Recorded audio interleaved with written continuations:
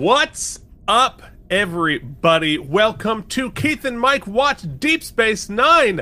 Today, I can't believe we are here. I have anticipated this moment for years, quite literally.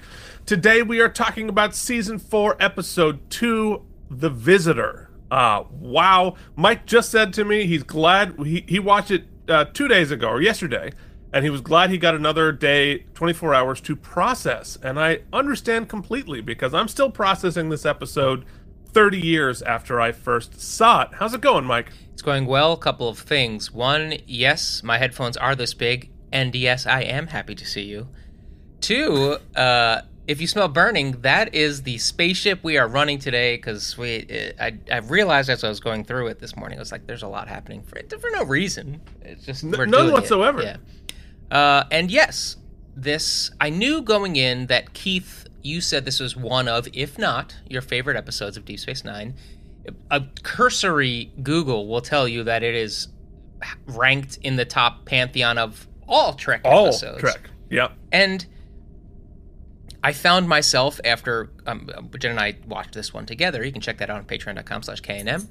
And, you know, in talking about it, I found myself putting it under a much starker magnifying glass because of the context of how good it is, right? Put too much pressure on it. Yep. I realized that was a danger. Yeah. Whereas Jen loves to hand out hundreds plus, I've yet to do that. And before I give anything a perfect anything, I'm going to try to find, just like Subspace Rhapsody. We loved it, but we had to throw those nits. So I've got some things I'm willing to discuss, because I'm finding that even in with my harshest critic hat on, what makes an episode great is that I think it's about the sum of its parts, and I think that you have to allow it to also be what it is, right? It is also a 47-minute television show that has to operate within the constraints of that time frame, within the network structure, within all the stuff, right? So that's the lens with which we'll talk about it today.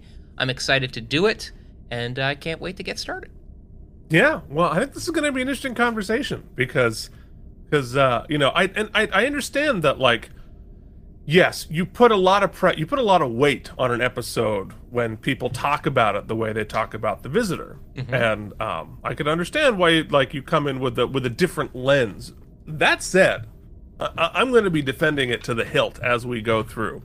But before we do that, we want to share something special and fun that got sent to us this week from our good friend Sans Deity, who spent I can't even imagine how many hours creating a fantastic video of our nonsense, mm-hmm. which I am excited to share with you. We posted it online, so a lot of you may have already seen it. But I think with all the effort put into not making us look like jackasses, but allowing us to look like jackasses here on the internet. Let's hop into our screening room and watch a little video called Keith and Mike Deep Space Nine Out of Context. Season 1. Season 1. There is more coming. So this is a 6-minute compilation pulled together of just our first season of this show, mm-hmm. of which there have been 3 subsequent seasons. All right. Uh-huh. Here we go. Let's be embarrassed. 5. There's a lot of controversy about the size. Oh yeah, I don't think I didn't show the dicks. No, well, that's all right. We don't need to show the dicks on the internet. I'm huge. Huge, dense. Where does the poop go? The tube you stick up your butt that sucks out the waste. He's still pissed that they blew up his girl. The Ferengis are pissed. Odo's pissed. Oh my god. Yeah, Odo's pissed. There it is. We said just as much as I say interesting. Sisko is pissed. And Sisko's pissed. He's pissed. And Gul Danar, the Cardassian, is pissed. One in this week. The Kai is pumped. Power dynamic. I don't know if you know. It's very far away. It's it's very far. It's very far. So it's a hoax. Tell me about it, turtleneck. If there's ever underboob, that automatically wins. Still Yeah, holds that's true. right, Ducat. What are you gonna do? What? Okay, let me just tune that in for a second. Bittersweet memory. Don't ever let me get close to I'm got the- taking you with me. Got the verse. So, anyway, Mike says he's a horny little dude. I call him an arrogant twit. Renee Aubergenois. And I'm loving Renee Aubergenois. Renee. Aubergenois. I'm It's not Aubergenois. bad all the way back Renee to Aubergenois. And I believe I used the term balls last week. Did you know that you are 44.1% banana? Boom window. But I like your boom boom geef. But I could breed myself for a very long time. The episode runs long. I could use a special bucket below my desk here. But Bernie Wormhole, yikes! Because Cardassians like it hot. And Charlie is now coming across my desk. You're probably going to see him leap past the camera. There he goes. The And timing Dax- is amazing. Dax. Oh my god. Diaper pants, and Keith hates them because they would make him look chubby. Affirmative. Dickhead aliens. Are you disgusted by our faces? I could stand to chase Sharon Stone around a little bit, try to work it off. Exits into me. Although to be Extra fair, webbed fingers, please, for my pleasure. Extra, who is the guy we saw That's a good finger one. Dax earlier from the Perv Cove. The Follow auction the fart. I would like to formally apologize to everyone watching and or listening to this. Look how young we look. Okay. I want to frame Sort Keith. of. It's like, I'm going to touch stuff. We see the goo getting bigger. I like the gusto, baby. You got to keep those hands warm. Oh, we're bad Oh people. god, I love it. Haven't grown up, never will grow up. Mm. He always be horny. That fucking Yes, mannequin. horny Dax is not helping things. And Hashtag horny episode. I'm gonna hold your nephew hostage. holding a child hostage is probably not the coolest way to do that. I'd be Wise pissed. words. Yeah, like I'm a flower. And I will always love. We didn't pay for those rights, Keith. I will lick you with my COVID.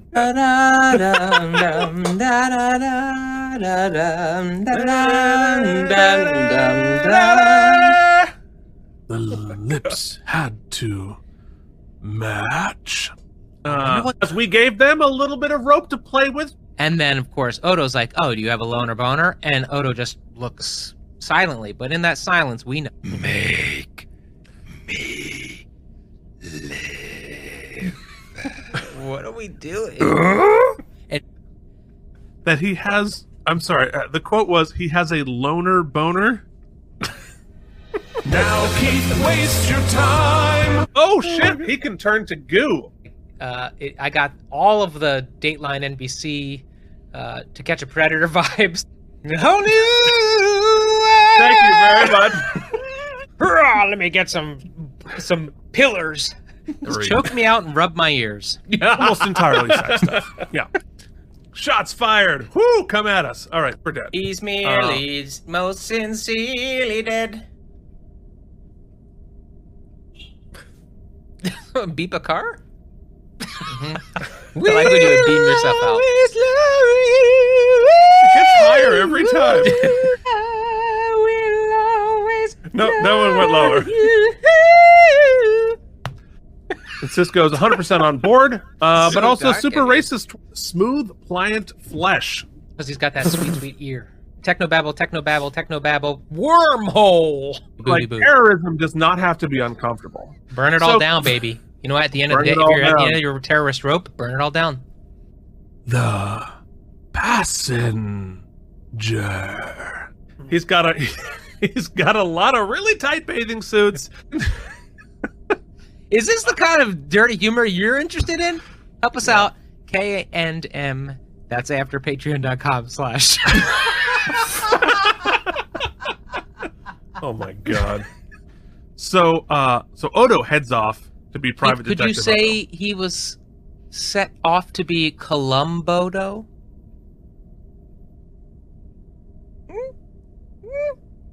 Thank you for watching. Keep in mind, watch Deep Space Nine. And my last piece of trivia for And we this kept episode, going, folks. This, my uncle was emanated. That's a great close. What a great close. Oh my God, that was fantastic. Oh, it was great the 12th time.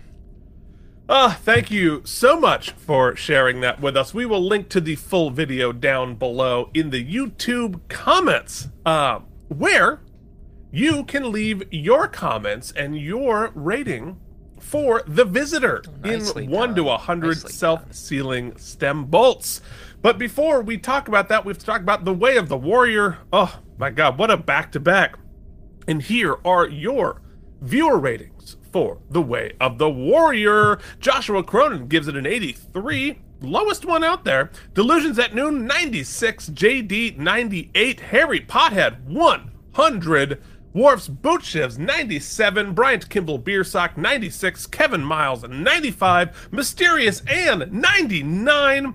And we have two super thanks here on the YouTube, which means we read your comment. You don't want to miss out. Can't, no. So YouTube viewer says, you said Ferengi and by extension Quark evolved to smell trouble. But remember, Quark said that they were too quiet. I really like how they keep running with Ferengi having an auditory-based culture rather than a visual-based culture. Very good point.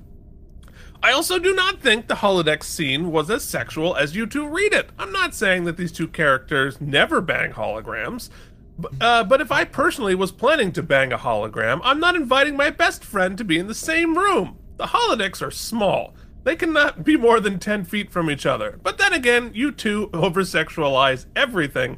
I mean, yes. Yeah, it's a very good point. I don't think I would want to share a holodeck with Mike ever. However, I don't know. I think that was very much the context we were told there. Anyway. Look, I ain't telling anybody who they can holodeck with. No, for certainly not. They continue. An interesting aspect of Odo faking drinking coffee for the sake of politeness. Remember that he is dealing with Garrick, who is most likely able to appreciate a well-constructed falsehood to put others at ease. Good point. In my opinion, all the seasons have a very great season premiere, except maybe season 7, which we can discuss then.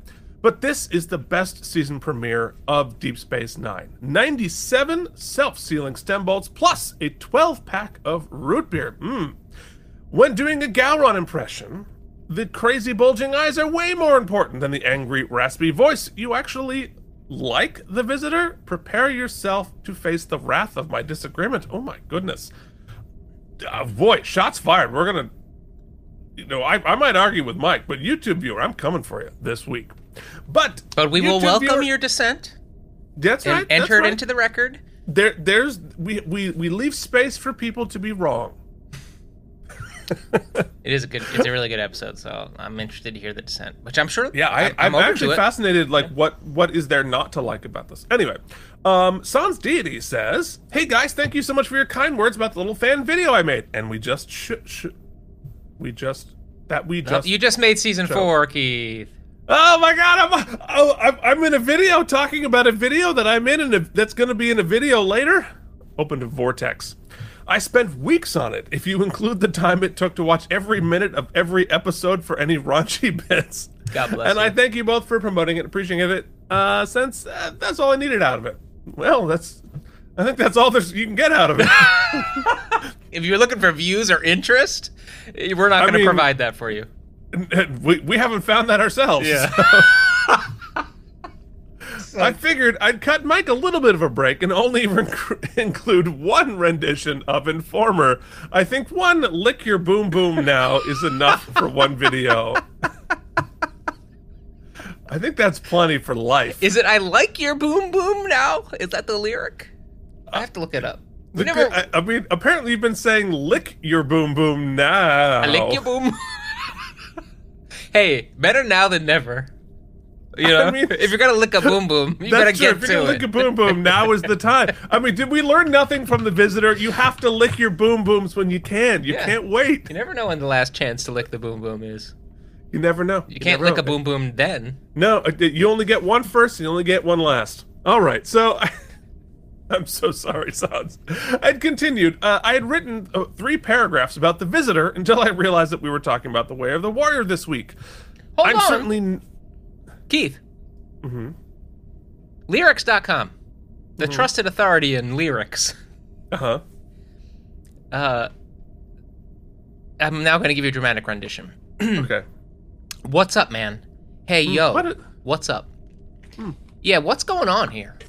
Sick and tired of 5-0 running up the block here. Yeah. You know what I'm saying? Yeah, I do. Yo, Snow, they came round here looking for you the other day. Word, bust it. Oh, Informer, no, I gotta get away. you say, Daddy, me, Snow me, I'll go blame.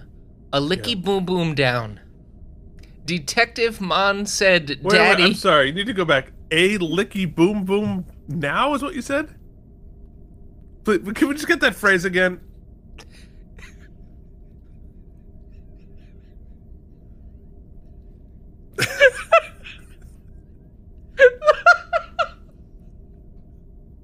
Looking at the lyrics is the funniest thing I've ever seen. Keith, can you Google it up? You need me to pull it up? Yeah, because I need you to see this. Okay. We need to do it all. Let's alternate. Okay, alright. Yeah. No. Absolute nonsense. Oh my god, hold on. I gotta turn the ad blocker off. Oh, God. All right.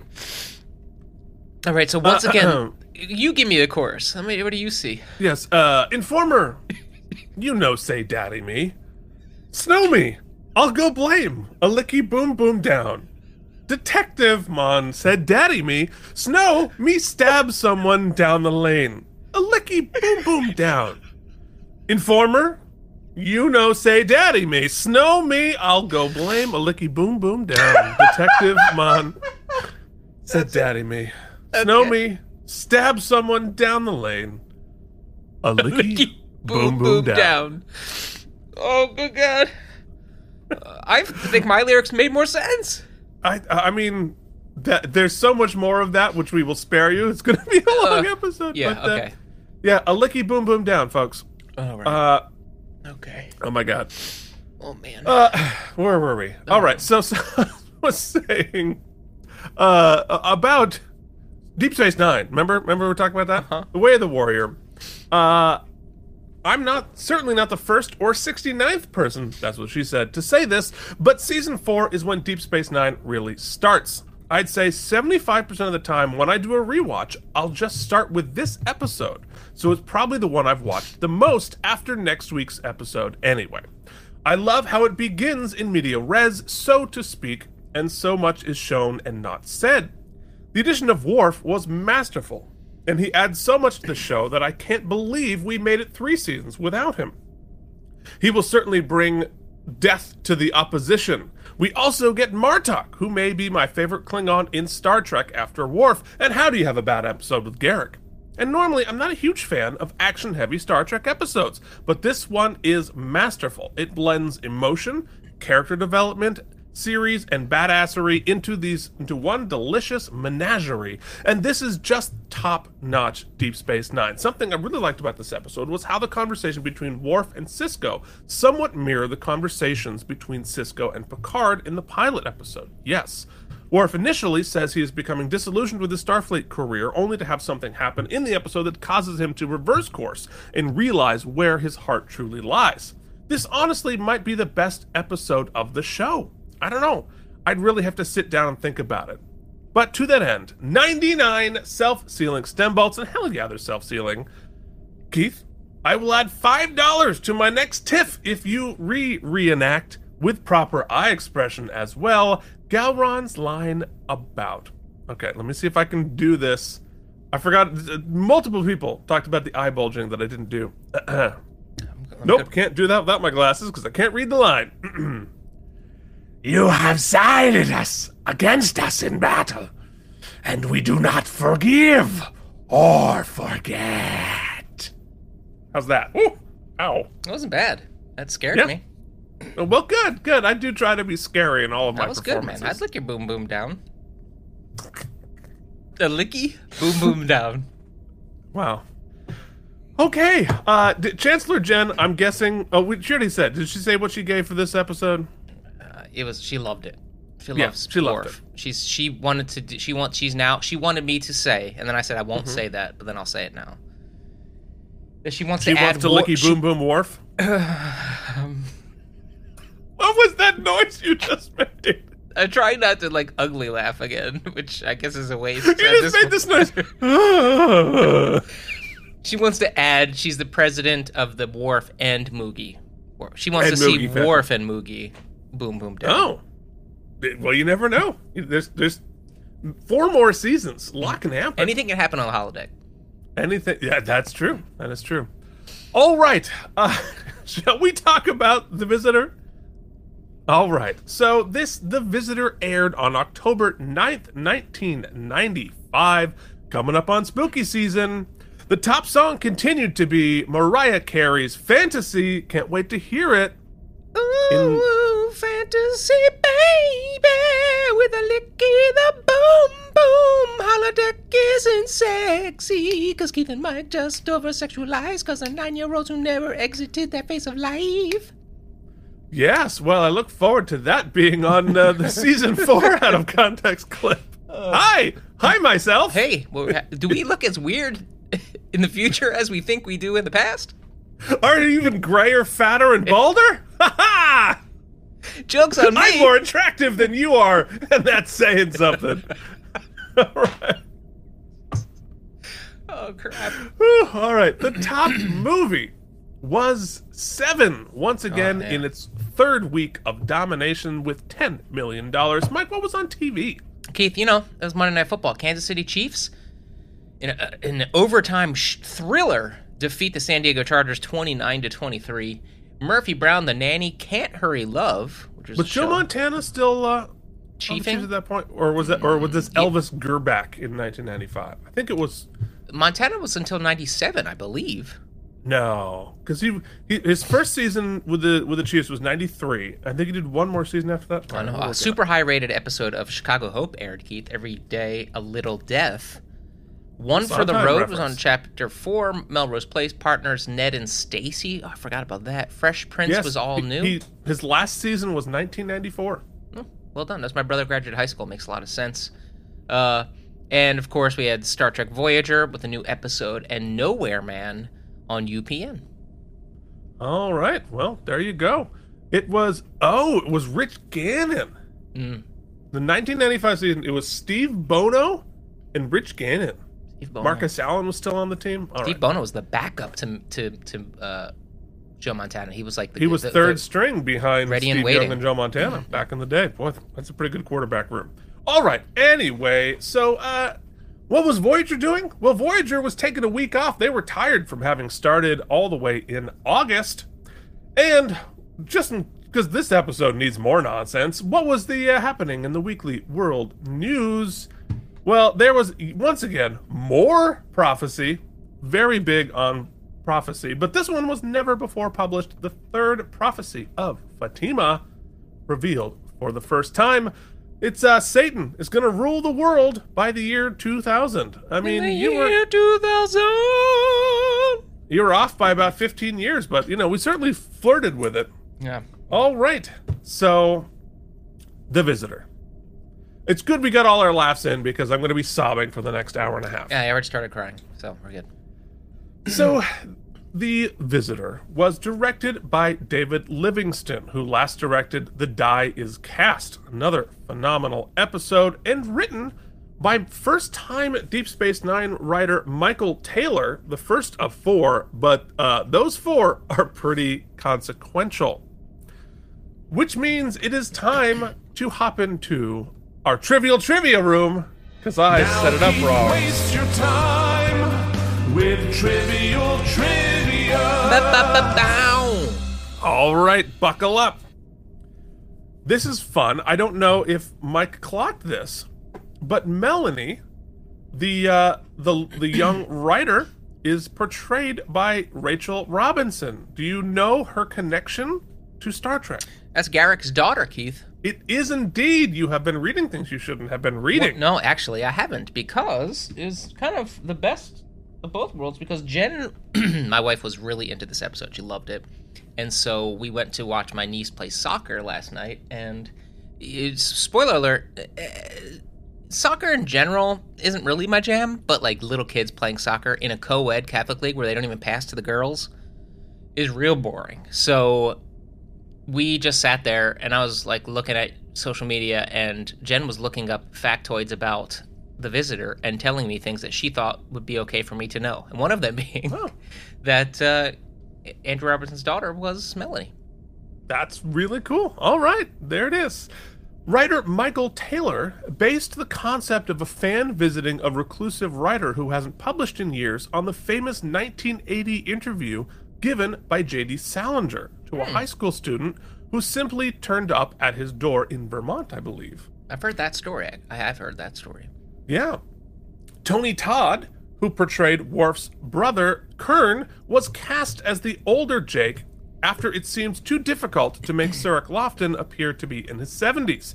He revealed that when filming the episode, he was mourning his aunt, who raised him as a child and had died only 3 months before. Oh. The script got me out of my shell. It was like she was whispering to me, go back to work. Doing this is as close to heaven as I can imagine. We'll talk about his performance, but I will say that there was like a 3-minute period of time where I flirted with the idea. I knew I recognized him, and so when it clicked, it clicked. But there was a 3-minute period where I was flirting with the idea that it was Avery Brooks, because the vocal pattern and stuff. He really kind of did a wonderful job bringing in a little bit of Ben Sisko, because that's his dad, and bringing a little bit of that would have been Jake. an interesting take on it. I mean, I think Tony Todd deserves like 3 Emmys for this episode. But I will tell my Tony Todd story. I was gonna go dig around and see if I could find it, but I didn't. Maybe I'll look for it next week. But I met Tony Todd at a Star Trek convention in 1991. Wow. Like 3 years before they filmed this episode. And what I remember about him, because we just went around the line, just said hi, and he was only known for being Worf's brother, so he signed a picture of him as Worf's brother to me. But I remember that I was wearing, it's gonna age me, I was wearing a Clinton Gore 92 button on as an 11-year-old kid, and he's like, hey, you're into politics, whatever. So we talked about it a little bit, and he was like, yeah, good for you being involved, getting all that kind of stuff. And so he actually wrote "Watch the Ticket" on my on my 8x10, which was really cool. He was a really sweet guy, really nice. And at that point, part of what he did at the convention, he was promoting Candyman. And so I don't know, was it the first Candyman? I think it was probably the second one that he was promoting at that point. And cult classics. Oh my god. And no, he was promoting the first one. And if I found it somewhere, I bet this is probably actually worth something these days, because he was promoting the first Candyman, and he handed out little mirrors that had the logo for Candyman on it. And I think I saved it somewhere. So that's probably a pretty cool piece of promo merch for that series before it even started. Anyway, according to most of the staff on the show, this was one of the best Star Trek Deep Space Nine episodes they worked on, including Avery Brooks and Sarek Lofton, who cited it as one of their favorite episodes. After the episode aired, there was much online speculation that the writer, Michael Taylor, must have been a pseudonym for Michael Piller and Jerry Taylor. Both were known for writing emotionally driven stories with a lot of heart, but no one had ever heard of freelancer Michael Taylor, and some fans assumed that the producers were playing a joke on them, but they were not. Kira wears a new uniform. From this episode onward, the shoulder pads of the old uniform have been reduced and the neck opened. The color is a little darker, and Kira now wears high heels. According to costume designer Robert Blackman, the new outfit was more body conscious. However, although actress Nana Visitor loved it, it wasn't popular among all the fans, and it only gave rise to an internet campaign to return to the old uniform for fear that this one was an effort to turn Kira into a Baywatch babe. I don't think it quite went that far. didn't Figure even clock it. uniforms. It's much more subtle than people were reacting. The future uniforms and comm badges worn in this episode were all reused from the next gen episode All Good Things. This episode was nominated for a Hugo Award for Best Dramatic Presentation, which was won by Babylon 5, the episode Coming of Shadows. The Visitor was also up against Apollo 13, Toy Story, and 12 Monkeys. Talk about a category. Yeah. This episode was nominated for an Emmy Award for Outstanding Makeup for a Series, although the award was won by Voyager's Threshold. Not as good an episode. And lastly, speaking of the writing of this episode, Renee Echevarria apparently did an uncredited rewrite on this episode. All right, so we have a lot of background information, and we're about to get into it, but before we do, we have some thanks, Mike. We do have some thanks, Keith. Every week, you've seen we do a lot of nonsense, but despite that nonsense, we put a lot of work into the show. And that work is somewhat supplemented by the finances, but most importantly, the support of our patrons over at patreon.com/K&M, where we also air me watching every episode of these shows that we're talking about. Every minute, my reaction is online, is available. And I might actually watch you guys watching this episode. yeah, it was cool. And I'd like to thank those people: Brian Kimball, Beersock, Casey Clark, Jason Moe, Joshua Cronin, Andrew Hayes, Jorge Novo, and the Mysterious Wharfs, Big Ol' Boochivs, Charles Babbage, Richard Coleman, Harry Pothead, CRM Productions, Nikolai Delusions at Noon. That's Keith's mom and dad, so it's okay. Delusions at Noon, Steve Brown, YouTube viewer, and people who actually send us things in the mail so we can look at them at toys, and just because they're, I feel like, family and friends now. JD Makes, Colin Dagan, Chris Mitchell, and CRM, Pat and Joshua Cronin. And folks, you know, I'm working on, and we'll let you know on the show when it happens, but we also try to do AMAs over there. We watched some fun movies together. We did Star Trek 5. We're going to do more stuff, and we want to get more people involved and let you feel the value. And also, people always write, and they feel bad when they have to pop off for a while, Keith, because finances or whatever. The Patreons add up. I know I support some creators myself, so I get it. Sometimes you have to pip and pop. And then we never want anybody to contribute if they are unable. But at the same time, I want to let people into the family. We want to grow it. So I'm working on a free tier at patreon.com/KNM. So you can join and be a part of it and help out when you can. Because we're, by no means trying to be exclusive, but also you just can't make any money on YouTube. So we're trying to balance all those things. So I'll let you know when that happens. But check it out at least for a moment. Patreon.com/KNM. Join the family if you can. Keith, I can't wait to talk about this episode and the insightful commentary people have come to expect from our very serious analysis. Well, yeah, quite serious. All right, so our guest stars for The Visitor. Obviously, Galen Gorg as Corinna, Aaron Eisenberg as Nog, Rachel Robinson as Melanie, and coming in just obliterating the screen, Tony Todd as adult Jake Sisko.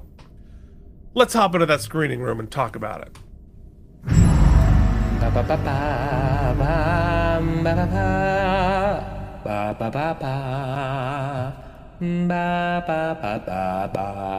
Hit those notes.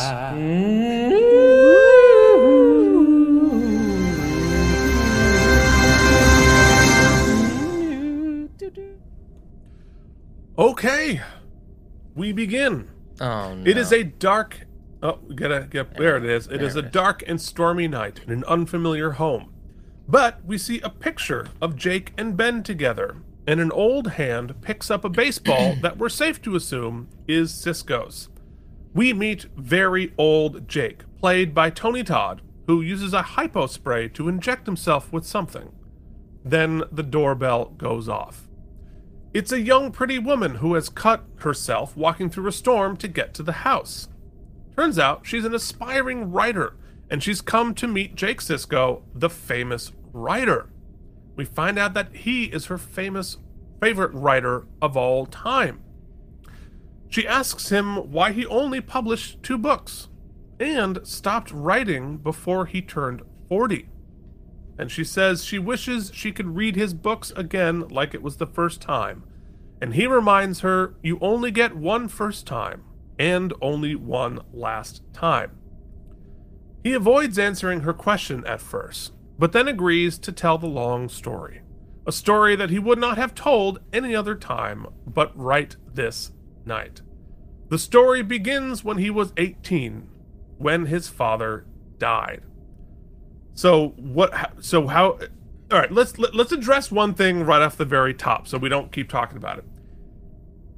Even though this episode was nominated for an Emmy for old people makeup, by today's standards, it's not that good.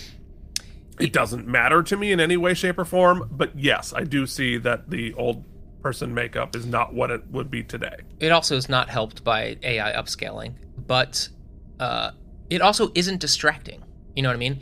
And to the point, it was clearly, you can tell that it was of its time, and they were proud of it because of how many close-ups. They do not try to hide it or avoid it in any way. And I think, like you said, it's not really worth the critique. I think you always have to judge these things as a product of their time, right? You can't really use today's standards as a measuring stick. And I did not find it distracting. I didn't find it distracting here, and I think his is the most kind of egregious. And any time we see anybody else, it didn't bother me even less. So, actually, I think the Bashir makeup is probably the second weakest. I think Dax looks great, Nog looks great, everybody else looks great. So, yeah. I mean, and Tony Todd, he's used to being a Klingon, so he's able to act through makeup like no problem whatsoever. So I also wrote down here, the score is gorgeous. Oh yeah, the score is incredible. And it's Dennis McCarthy with the Stephen M. Rowe is the music editor. But I actually had to go back and check, and I went and checked the credits on the episode itself to make sure that it was Dennis McCarthy, because I think he does some phenomenal work here. Yeah, I mean the intro beats here, because it's the setting up the entire framing device. We were doing a lot of speculation. Is it Grandpa Cisco? Is it Cisco's dad? Or is it a coming home episode? I mean, I definitely did not think it was a super flash forward in order to do a flashback, which is really cool. And just a completely different framing device than we've seen for anything else. It's almost like one of those Sherlock Holmes type holodeck episodes from Next Gen, but starting there. Right. You know what I mean? There's no setup, which I think ends up really helping the episode stand alone as one of these, ostensibly not a bottle episode as much as a bottle story. Yeah. Really cool, really awesome. The vibe is great, and I was a little confused by the relationship between these two in the beginning. I thought, but it makes much more sense. Like, she's a fan coming to seek out her favorite author. It all makes sense. It all tracks. It's a gloomy night. It's just an incredible open. It's one of the best teaser scenes for sure. And I personally love the stories told with this sort of a structure, where somebody telling us the story that happened long ago as you're working your way through it. I think it's obviously like a trope that's been used a lot. Going back to like Citizen Kane is a great example of like, old man is slowly sprinkling a story of his entire life. I just happen to love that framing device. I love it too. It works especially here too, because the and I don't think it's too early to talk about this. The problem with that framing device often, and this scene almost, and this use of it almost suffers from it, but so first, the trope is that it becomes so exposition heavy, right? And you're like, human beings don't talk like that. Human beings don't talk with like so much exposition in their sentences. However, they do when they're writing a book, right? So it's very much an author telling a story. He's not like recanting an anecdote, right? He is telling a story as if he is writing it. It sounds like an audiobook. It reads like he's reading an audiobook. What? And the questions she asks are the most exposition heavy. She's like, well, why did this and this happen? Because we need to get that for the audience. But I think it all works within this framing device very effectively, because they're both writers and speak with that vernacular. They're both writers, and they're also strangers. Yeah. So she wouldn't know the answers to any of these things. And him doling it out like this, structured like a story, being a writer, but it's also like, it's a confession. it's a right, life and she story. would, but he doesn't have to overdo it because she's a fan of him, so she's done a lot of research, so she knows the players in the play, and Right. also she came with a very specific unifying question. I want to know what filled this gap of time. Why did you stop at this point? And so it sets up a bunch of chess pieces that he can go and backfill. Great. Yeah. So in Act 1, old Jake talks about how close he was with his father after his mother died.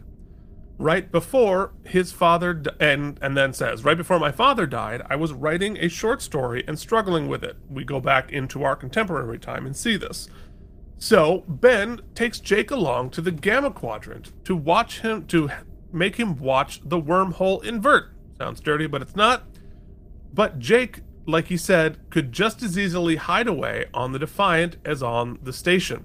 And here is where it's interesting, because, like, obviously for both of us, there is some real personal overlap with this situation. And for me, I'm obviously connecting with Jake the writer. Yep. And Ben's point about, like, you know, you got to poke your head up and live your life a little bit. You got to get out of the basement sometimes. You can't spend all of your hours writing. And my feeling, I'm with Jake. Like, I got to work. You know, this is my whole jam. And so I identified immediately with that. Well, but there's a lot of levels I'm going to try to, a lot of lenses, and that's why I think there's so much to, whatever I say today and analyze today is just like the first pass at any thoughts I have, which is part of the whole thing, which is kind of, yeah. you know, but it's not just through the lens of my personal experience, which we'll get to, because it articulates something that I don't think I've seen in media before for myself that relates to an experience that I had, and Jen shares too. We actually had a mutual sharing of it. It's not just losing a parent. That's way too broad a stroke to, like, and it connects with a lot of people, obviously, but there's some specifics that don't often get talked about. We'll get there. But also, you know, we talked earlier, we talked about a TV Guide interview that Avery Brooks did, and he mentioned how important it was for him to show a positive Black father-son relationship. Yeah. And what I found unique here is that even in that, they didn't shy away from showing. They didn't, I guess. What's the word I'm looking for? Rose-tinted glasses. It's not perfect all of the time. They sort of force the normal experience, right? They give us a glimpse of what if the father's taking away, and I don't think that is lost on anybody that there's an analogy there to be had about that relationship, about maybe a father that's incarcerated or out of the picture, or kind of time that is stolen from them. And again, I think, like, what Avery's pushing back against the stereotypes, the stereotypes of this being, you know, and of course, like, this is common among all people, right? You know, all of these different types of estrangement, whether it's, but certainly this is, so you're playing with so many different expectations all at the same time. It's very complex. All right, so Jake still is obsessively writing. He's working on a story. And Sisko says writers need to live lives, so they need to see more stuff to write about. Come watch The Wormhole, do its thing, and then I'll read what you wrote and we can talk about it. Such a great way of handling. He's such a good dad. Because that's what a writer wants. I want you to pay attention to it. I want you to read it. I want you to talk about it. And I promise I'm going to do that. Now come out and see that shiny orb in the sky.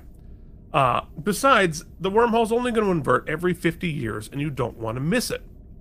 But then something goes wrong with the wormhole, and everything starts shaking. Sisko calls engineering, and nobody responds. So he heads to find out what's wrong, and Jake follows. Interesting, like, I liked having the narration happening over it of old Jake talking about what Jake was doing in the decision-making process. I just like that storytelling device. I just do. So engineering is blowing up, and the warp core is about to breach and blow them up unless Sisko and Jake can recalibrate the something. Who cares? They've got 30 seconds. That's clearly the top of one of those old scales that you stand on. Oh, it does look something like that, yeah. Or a foot measurer. Oh, yeah. they repurpose stuff constantly. It's great. So Cisco is able to save the day, but when he hands the tool back to Jake, there's an energy discharge, and Cisco gets zapped, then disappears. Back with old Jake, he explains that he never got over the loss like most people do, so Cisco never came back. He zapped out and was gone. He describes the memorial service on the station, and Kira talks about the dual mourning that she's going through, losing both a friend and the emissary of her people, which is a fascinating thing. You know, it's always part of Kira's whole interaction with Cisco, because he's both at the same time, which is really intense. Jake didn't speak at the memorial service. He thought that no matter what he said, it wouldn't be enough. Which is interesting. Everyone stepped up to care for him, but he'd never felt so alone. And we learned that after a few months, things started returning to normal for everybody except for Jake. And even Quark is uncharacteristically kind. And I imagine for people grieving something like this, that's got to be a pretty common experience. Yeah. Where everybody's really supportive for a while, and then people move on, but you've got this giant hole that other people don't have. Well, it's all, it's the circle of grief. So there's just like regular time and subspace time operate on different scales. Depending on how close you are to a certain person or who you are individually, your scale of grief and the time with which it processes is either slower, or for some people it doesn't move at all, which I think this touches upon too. And it's also a really unique experience when you're going through a close grief, and you are lucky enough or blessed enough to have people, friends, colleagues of the people be good to you, neighbors running. Even if it doesn't have to be a death, or you're sick, or there's someone who's suffering from going through cancer or chemo or whatever, and people do a meal train and they're picking up the slack and they're taking people to school and they're helping. There's this dual conflicting feelings of being appreciative, but being so mired in your grief that you feel, weird animosity towards the people helping because they're too functional, or all that kind of crap that gets. It's hard to piece through. It's a really tricky time, and I think what's worse, and this is one of the first times that it's like really specific, unique experiences I have that you don't usually get talked about, is that Jake talks about it's not just you feel sad, you feel stuck in being sad, right? It's that on top of that, you feel guilty for feeling that way and not being able to move forward. And that is such a frustrating place to be, right? Because everybody, even Kira's like, you got to move on, right? She's, both physically, but that is a parable. Basically, she's saying you have to get going, and he's like, I don't want to. This is my home. I need to stay in it. I need to be here, and it was cool to see that spoken of. And you talk about that guilt. A lot of people feel guilty for not moving forward. A lot of people feel guilty for moving forward. Yeah, well, we're going to get to see that a little later too. Yeah, and I think this handles that incredibly well. So Nog is about to leave for the academy, and he tries to cheer Jake up, but he's naturally depressed. He's not sure what he's going to do. But late the one night in his quarters, there is a flash, and he discovers Cisco sitting on the floor. He asks what happened, then disappears again. Talk about a mind fuck. Oh God, we'll talk more about it later, but it's like this adds such another layer of complexity to this for poor Jake here. So I'm going to say it here too. So I'm going to front end a lot of this stuff now, and I'm speaking very specific about these things, but I think that speaks to the appeal of this episode, because I'm not unique in my experience, right? But it's just the things we don't talk about, and this is one me and Jen started to talk about because Jen and I have been together for 12 years now, and we both have lost a parent, and that's something that has was part of our initial kind of connection with one another. But we got to talking yesterday about, like, there's a good portion of time, not directly after our parents passed, but like sort of in that first phase afterwards, where I would have these really vivid, lucid dreams of him coming back.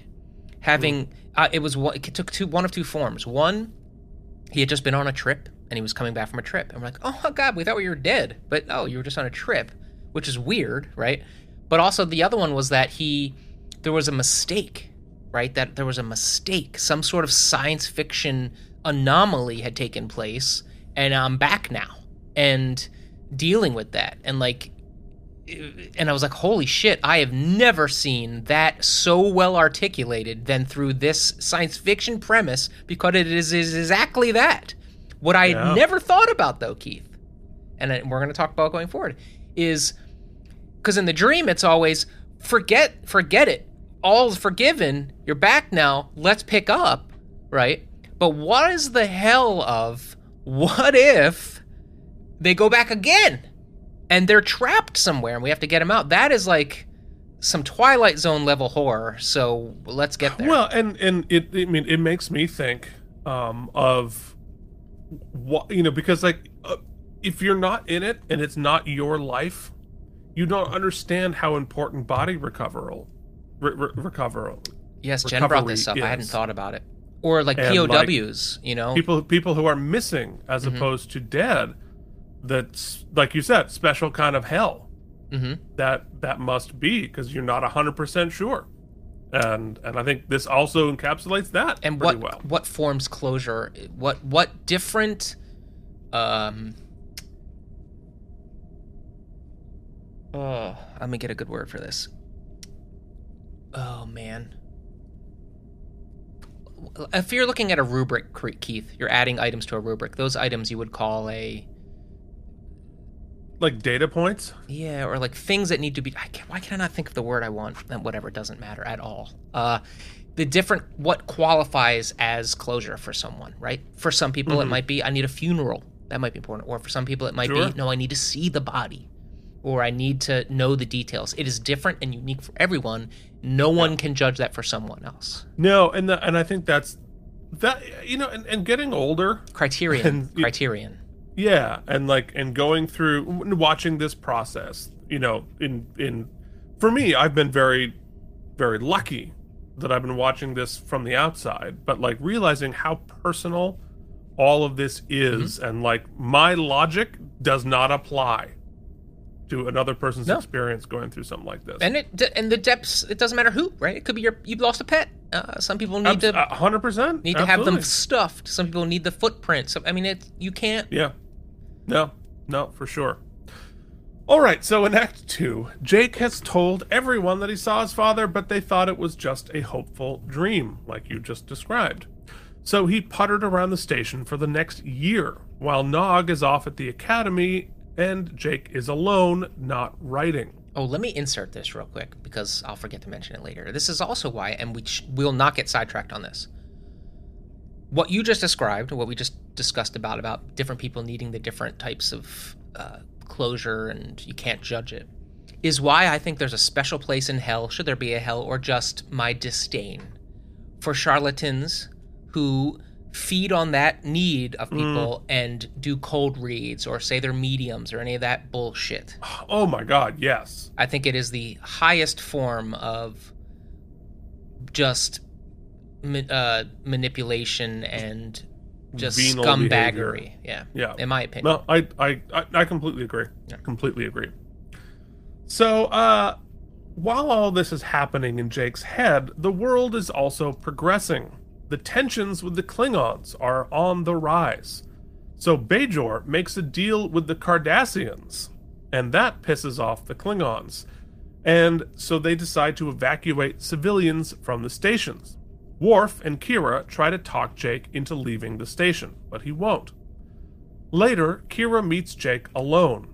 He doesn't want to leave, because he and his father made this home. And Kira is incredibly kind and motherly with him. And I loved how this scene was shot. Entirely in silhouette. I thought the Nana's performance here is just heartbreaking. I think, not underrated. I don't know why I said that. I don't want to undersell just how great I think Sirik is in this episode. I think he really gives a really nuanced performance. The pathos and the grief is all over him, and I think I agree with their decision to let a more mature actor play him older, but I don't think that was for lack of his ability. No, and and he has never been a super emotive actor the way Tony Todd is, but I really buy it here because he's emotionally shut down. I mean, he's in a true profound depression trying to get through it, so he's very shut down, and I think that like you see it in his body, you see it in his face, and I think it really makes a lot of sense story wise. So then as Jake walks home, Cisco reappears, and he was real. They take him back to sickbay and find out that his temporal signature is just out of phase. And they get a chance to talk and explain to Ben that he's been gone a full year. They frantically try to figure out how to keep him there as Jake and Ben get a private moment. Ben asks Jake how he's doing. And I thought one of the most incredibly effective ways of handling this, Jake doesn't say a word. He just silently breaks down. He's overwhelmed with the guilt for not trying to save him after he saw him before. And Ben says, "It's not your fault." He starts to phase out again, but he says, "I need you to be all right." Then he disappears. Old Jake explains the trauma of losing him again, and knowing that he's alive somewhere, like we've been saying, and worse, and that is worse than losing him in the first place. He starts to wheeze a bit, and the young woman says, "I should come back," and Jake says, "No time. I'm dying." So in Act 3, old Jake immediately says, "No, wait, no, I'm just kidding." He takes back the "I'm dying" thing, which is, I think this, on first glance, is kind of a clunky sequence here, especially if you see it without commercials. "I'm dying." Well, no, not really, right after commercial. However, in the full context of the story, it makes more sense, right? It's not just we had to have something exciting to say at the end of the teaser, and then it's not really true, so we're going to pull it right back. Well, in reality, he is. And, but he also doesn't want to make that the whole thing. So I think he said it, and then he regretted it, and took it back and put it in a different context. Yeah, and also I give him a little credit because he does so in a few different times in the episode. I think Jake, especially old Jake, and I know this is a lot of elderly people I know, who are at peace at least with their mortality, which does not describe not every elderly person I know, but many, often don't miss an opportunity to pontificate about the brevity of life and taking. So I think his point is salient, right? We're all dying, and some of us are just a little closer to the bottom of the slide than others, and I think that's the point he's making. And we think we are. We don't know. Like the slide could end, in 10 minutes. Yes, what you gain with age is just the awareness of the fact that you're on a slide. So she says, "Oh, I'm gonna stay anyway." She's a good listener. Me and Jen were joking at this point. She's like, "Am I gonna should I get a cab, a hotel? Like, what's the situation here? It's got to be late." Oh, it's super late. Yeah. Super late. He's got a couch, I guess, right? Are we gonna make out? Like, there's all the possibilities. They're not gonna make out, you perv. I'd always tease about 4x3. It's a lot of close talking. I mean, I'm not saying that I wouldn't, but but I'm not old Jake. So anyway, they discuss her reluctance to start writing. Then Jake continues the story, and I loved her little arc here about because this is where my background really relates, right? Because when I was her age, I was reluctant to take my writing seriously because I thought I needed some certificate or some like validation that somehow I'm allowed to call myself a writer, that it's it's like imposter syndrome turned up to like 30, so you're reluctant to write, or you write but you don't think it's real or something like that. And he makes the point like, well, what are you waiting for? Like, there is no certificate coming, get to writing. And I thought that interaction, I really identified with her from when I was her age, and I identify with him looking back on it now, 20 plus years into my writing career. Yeah, the only prerequisite to be an artist is to just make some art. Just do art. Yeah. That's it. Just do art. There is no there are plenty of gatekeepers for commercial art, but art itself has no gatekeepers. So O'Brien and Dax spent months trying to get Cisco back, but it never works. They were going to recreate the accident, but couldn't because the wormhole inverts only every 50 years. Then, the Klingon conflict took over, and the Federation handed Deep Space Nine over to the Klingons. This forced Jake back to Earth, where he finally went to the Pennington Writing School. He did what his father said. Go be okay. Move forward. So he settled in Louisiana, near his grandfather and his grandfather's restaurant, which we have mentioned before, and maybe we're going to go visit. We'll find out. And Jake published his first book, and he started turning his life around. He met a woman and got married, and we flash back to now 30s-something Jake and his wife in the current house, reuniting with Commander Nog. Hello, Commander Nog in Starfleet. How freaking cool is that? They are celebrating the release of Jake's second book, which won a giant award. So Jake, legitimately super talented as a writer, which is really cool.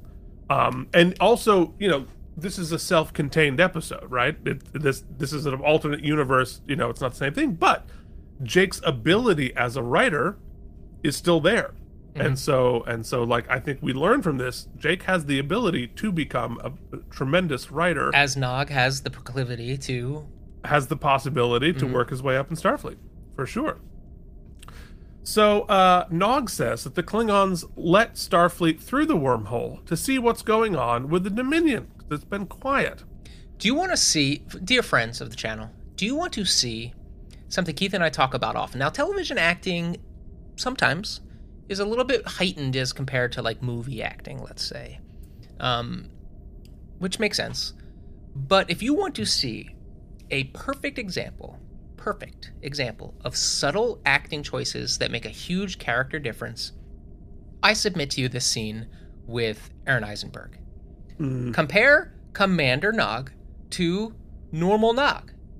Slight vocal changes, slight posture, body, maturity decisions.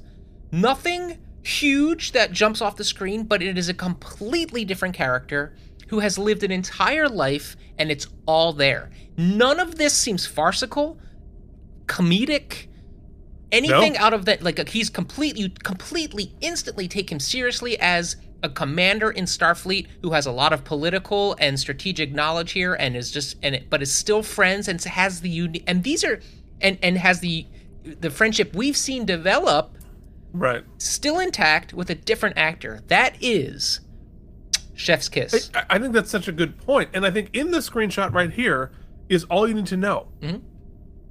Nog, have we ever seen Nog lean back? Yeah. Or relax into a chair? Ever on Deep Space Nine. But old Nog is comfortable. He's relaxed. He's got his arm up. I think just physically, that's an adult sitting. That's not a child sitting. Not only is he a commander, but like if you think about on top of that, and let's not get too into the weeds because we don't really see too much of his arc or whatnot, but he had, at this point, if all came to pass this way, he wouldn't just be a commander in Starfleet, which is a big enough deal as it is, but he would have single-handedly been probably the most hated and the most beloved Ferengi of all time. Yeah. Right? For sure. Certainly famous. I mean, because he dovetails Worf. The first and only Ferengi in Starfleet. The first and only Klingon in Starfleet. And so they have a lot in common going through that experience and we see in the last episode how torn and complex that relationship is for Worf. But Worf was raised on Earth by humans. Nog was raised by Ferengi. So this entire conversation Keith and I just had is something he would have done in his trailer, and probably a conversation he had with the director of the episode and probably Tony here. But then you just have to go and do the scene, and it's never meant. None of that is ever explicitly said. You just have to bring it, and that's some great acting by Aaron Eisenberg here. Kudos. Yeah, 100%. So we find out that in the Klingons' control, the Deep Space Nine has fallen into disrepair. But Morn is now running the bar, and Quark finally got his moon, which he mentioned last. His cousin Gala got a moon, and Quark always wanted one. So we have a happy ending for Quark here. Back with old Jake, he drops the T. Something is wrong with him, but he keeps telling the story. Later that night, with 30s Jake, who is frantically writing his next story, and gets booty called by his wife, who is Bajorn. Nice little dovetail there. Giving Jake a difficult choice of sex versus writing. Which, to me, I say this, like, if I'm in my flow state, yes, that's great, that's wonderful, but, like, can we do it in a couple of hours? Can we do it tomorrow? Because when you look, it is, I think it speaks to how intense the love of when you're in it writing, that, like, I would probably choose that over that. Like, if I'm making good progress. There's that, and I think there's also an element of many of us, I'm sure you're, especially writers, know that when the door's closed, the door's pretty locked. It's hard to open that door when it's closed, and so when it be open, you don't take that for granted. No, 100%. Well, and this is the storytelling from the episode standpoint, right? The episode is about life-work balance, life-passion balance, and not letting your obsessions prevent you from living your lives because it isolates you and it breaks relationships. We're actually seeing this is the healthy way to do it, and my broken-ass brain, I'm like, but he's working. That's my broken-ass brain. Well, but it's also they're who actually gets to telling me dictate it, right? Like, that's the other part of the story I think that's important, is who gets to decide what passions you choose and when you choose them. Like, and we'll get to it. Yeah. Right. Anyway, but the point is, he's happy. And then there's another flash. Sisko has returned again. In Act 4, Ben is delighted to hear how well Jake is doing. And Jake wants to go call Starfleet, but all Ben wants to know is more about Jake's life. He's thrilled to see Jake's books. And then Jake breaks down again. And he says, I'm sorry for giving up on you. This is the one. All of them are great scenes. But this is the one that, like, both, like, stabbed us in the heart, because it's literally the only thing you think about. Is, what if... I was sad when I lost my dad when I was pretty young. I was 9. Pretty close to Jake's age. Yeah. I mean, almost exactly Jake's age. Weren't you? Yeah. Well, I was 20. You're 20, so Jake was 18, yeah. But I definitely didn't feel 20. I was definitely much younger at the time, immature. But regardless, to this day, the only thing, right, is I want my dad to know me now. This guy. Because I'm fully baked, right? For better or for worse, but at least I feel like I am who I am now. Yeah. And I want not just him to know that, right, but to have a conversation, like an adult conversation, get to know who my father was, because the questions and the framing you have as a child, for better or for worse, is not the same as when you reach the point where you realize your parents are mortal. They are just people making it up as they go along, and you cut them that slack, right? It's not just you fucked my life up or you're God, right? Which is what. Well, and they're able to see you as an adult and not just a large child. Yeah, and outside the confines of whatever fucked up marriage that my parents had, and like all kinds of stuff. I would just love a conversation, just one lunch, man. And I think as many questions as I have, as many conversations I'd like to have, I feel like what's amazing about this is that if right now my dad apparated and I got that chance, stop the podcast, we're going to have lunch, my reaction, even though I have these questions and I have all of this stuff prepared, would be Jake's. Just a absolute emotional like breakdown and inability to articulate, which is like exactly what you get here. He doesn't jump at the chance to hang out with the dad. He just can't. He's riddled with bullshit that it's just so pure. And but Cisco is like what a parent would be, right? Like, do you have any kids? What are you doing? What are you up to? Just let's hang out. Forget Dax. Like, you don't have to save me. Talk to me. Oh, god damn it. This is a great scene. Yeah. Okay, so, but I'm curious, though, because Jake here obviously is feeling guilt for moving on with his life and not trying to save his dad. This is sort of a weird and oddly personal question, but, like, what would your feelings... Because you say you would feel the same as Jake, you'd have that. Would you have any feelings like that? Well, I mean, that's knowing the thing. That you couldn't, you know. See, that one of the things about this episode that I don't want to call it a critique, but like a problem that keeps it from being pure is that the sci-fi of it, right? Like if you really break this episode into two halves, right? The sort of allegory of it. I think it's an allegory about grief. I think pretty obviously. And the sci-fi of it. The sci-fi of it is actually pretty horrific, right? Because he's basically trapped in a purgatory that, and the people he leaves behind know it, right? Yeah, oh, it's terrible. And so that blurs a lot of the, like, the direct analogy of it, but I think it's actually an additional allegory is what it is. But... yeah.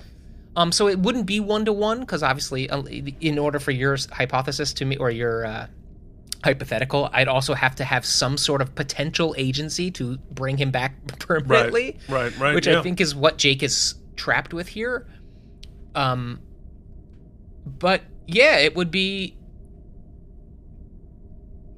There's a survivor's guilt, even for a parent who, like, you know, parents are supposed to die before their kids. Right. But there's still like in order to get to all the good stuff, you have to hurdle a lot of the thing, because one thing that my dad or Cisco here doesn't get to share, right? All they want to hear is the good stuff. Tell me about the kids. Tell me about the books. But what they weren't there and can't be there to help with is that grief. Like that is a hurdle your parent can never, or your person you love or whoever can never, a burden they can never help you share, which is weird. Yeah. Right. Like. Yeah, and there's stuff you can do ahead of time a little bit. My mom is almost 80 years old, and when you bring up her parents to this day, even if you're talking about good stuff, good times, she still instantly, and it's sad, we'll talk about my mom in a bit, it's instantly, she just becomes a sad child who wants her parents and can't have them. That is fucking sad. Wow. Yeah. Yeah. And that's not answering your question, but it's I just thought I'd share it. We better push. Yeah. We'll talk about all this in the dump at the end. Yeah. It's going to be our longest episode ever. Everybody get a snack. Yeah. But like you said, Ben, he just wants to know what's going on, and he wants grandkids. Then he disappears again. So Jake goes back to Dax, and they've discovered that there was a subspace link between Jake and Ben, and that Jake has been tethering Ben back. And there are a pattern to the disappearances, so now they'll be able to anticipate them. Which was important sci-fi information, because I kept thinking it was directly tied to the inversion, which they clearly state is every 50 years. And so I was like, the timeline's not making sense, because he saw him right a year later. And because it's not, right, that's what triggered it, but that's not what's triggering Cisco to come back. It's more like Fibonaccial, if you will, right? It's like there's a pattern, there's a math, and they establish that, but we're not going to be privy to it. It's like, you know, based on a bunch of factors. Well, it's that the inversion and the accident triggered it. Right. But it is not the solution they thought it was going to be. So they know that the next time that Cisco will show up, Jake will be an old man. So, at the age of 37, Jake abandons his writing and devotes his life to saving his father. It ends up pretty much ending all other parts of his life, including his marriage. It's a huge sacrifice. It's a tremendous sacrifice that Ben would not have him make. We'll talk more about that later. Mm-hmm. Then he makes a plan to recreate the accident because now it has been 50 years since the wormhole inverted and it's going to invert again. So they take the Defiant out of mothballs and get the old crew back together. We get a chance to see everyone in old people makeup. It's not great, but who cares? They see the station again for the first time in a long time. Nog now outranks everybody, including Dax and Bashir. And we see that Dax and Bashir, wherever they are in their lives, they're together somewhere. One asking them, did they marry? What is their relationship now? Unclear. Well, no, because she's talking about how annoying it is that all he does is talk about his kids and grandkids, so I don't think they're together. Oh, okay. Well, I suppose that's true. They technobabble for a bit, then start the experiment. It's their only chance. Ben starts to appear, and then Jake starts to fluctuate as well, and they get pulled into subspace, and they are able to talk in the glowy white space. Jake tries desperately to contact Dax and Bashir, but Cisco, again, just wants to talk about how Jake is doing. Jake is now older than Ben, and he explains the wreckage that has happened in his life in his desperation to save his father. Ben begs Jake to let him go and live his life. Then Jake reappears on the Defiant without his father, and Dax holds a sobbing Jake back on the Defiant. Ugh. Brutal. And I think you actually put it really well that this sci-fi twist on this it's not sci-fi, it's horror. Mm-hmm. It is flat horror. Well, it's actually Jake horror, through here. and I'm going to save it till we get to the final beat. But All right. I have a hypothesis that is very horrific and mimics the end of the Dark Tower. So I will attempt to not spoil the Dark Tower, but also talk about how this is very Stephen King, and I think I have a way to frame it all. So, but it's we'll get to it. Yeah. So, but also, subspace is a place. Oh yes, like an actual place, and thank goodness they clarified that.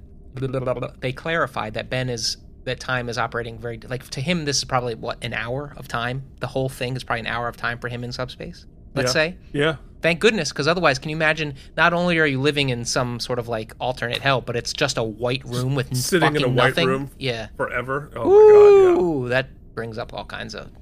Ugh. So in Act 5, it's morning in Ancient Jake's house. He shows Melanie a new book that he's just finishing. He did what Ben asked and tried to rebuild his life. He offers her a copy of the book, but she wants the manuscript with his handwritten edits. Smart girl. That's what I would want too. Mm-hmm. So I can say it's mine and steal it. Thank you. Bye.